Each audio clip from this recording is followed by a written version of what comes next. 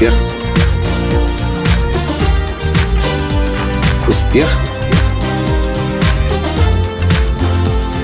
Настоящий успех. Здравствуйте, дорогие друзья! С вами снова Николай Танский, создатель движения «Настоящий успех». И сегодня 24 ноября 2013 года. А этот подкаст я записываю в момент, когда заканчивается тренинг «Прорыв к успеху» в Нижнем Новгороде. И только что меня осенило.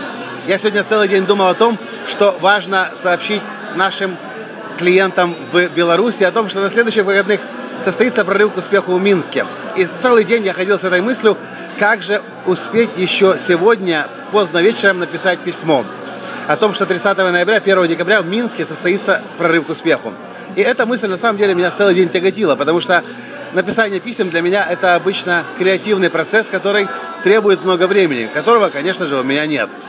И с этой тяжелой мыслью о том, что нужно найти сегодня поздно вечером после 2 дней тренингов с утра до ночи, найти время и написать, я ходил целый день. И только что я подумал, почему я так мучаюсь.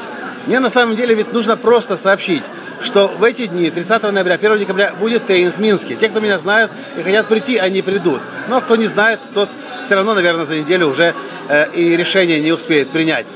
Кто еще недостаточно хорошо знает и кто на тренинг пока еще не захотел попасть в прорыв к успеху. И я сказал себе, напишу я просто коротенькое письмо.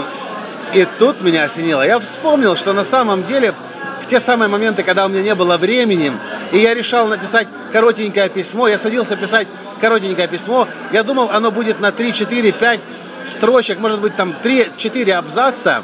Как правило, написание письма заканчивалось тем, что получалось большое, емкое и, самое главное, красивое и эффективное письмо. Моя коуч по написанию книг Кэрол Клайн, автор нескольких бестселлеров «Нью-Йорк Таймс», тоже, кстати, говорит, для того, чтобы начать писать, нужно себя всего лишь заставлять 10-15 минут писать. Но когда вы начинаете писать, то, что может произойти, что вы можете так в этот процесс вовлечься, что вас уже нельзя будет остановить. И через полчаса, через час вы поймете, что вы по-прежнему пишете, и этот творческий процесс идет. Так вот, я только что понял, что ключик к тому, чтобы я чаще писал, это просто не смотреть на этот процесс как на что-то большое, емкое, что требует времени, а просто мысленно упростить и сказать себе, я сделаю это небольшим и тягостным для меня, а маленьким. И тогда у меня будет больше шансов сесть и это письмо написать. А что вы думаете по этому поводу? Где вы сами себя останавливаете, выращивая из мухи слона и в результате пугаясь размеров этого слона?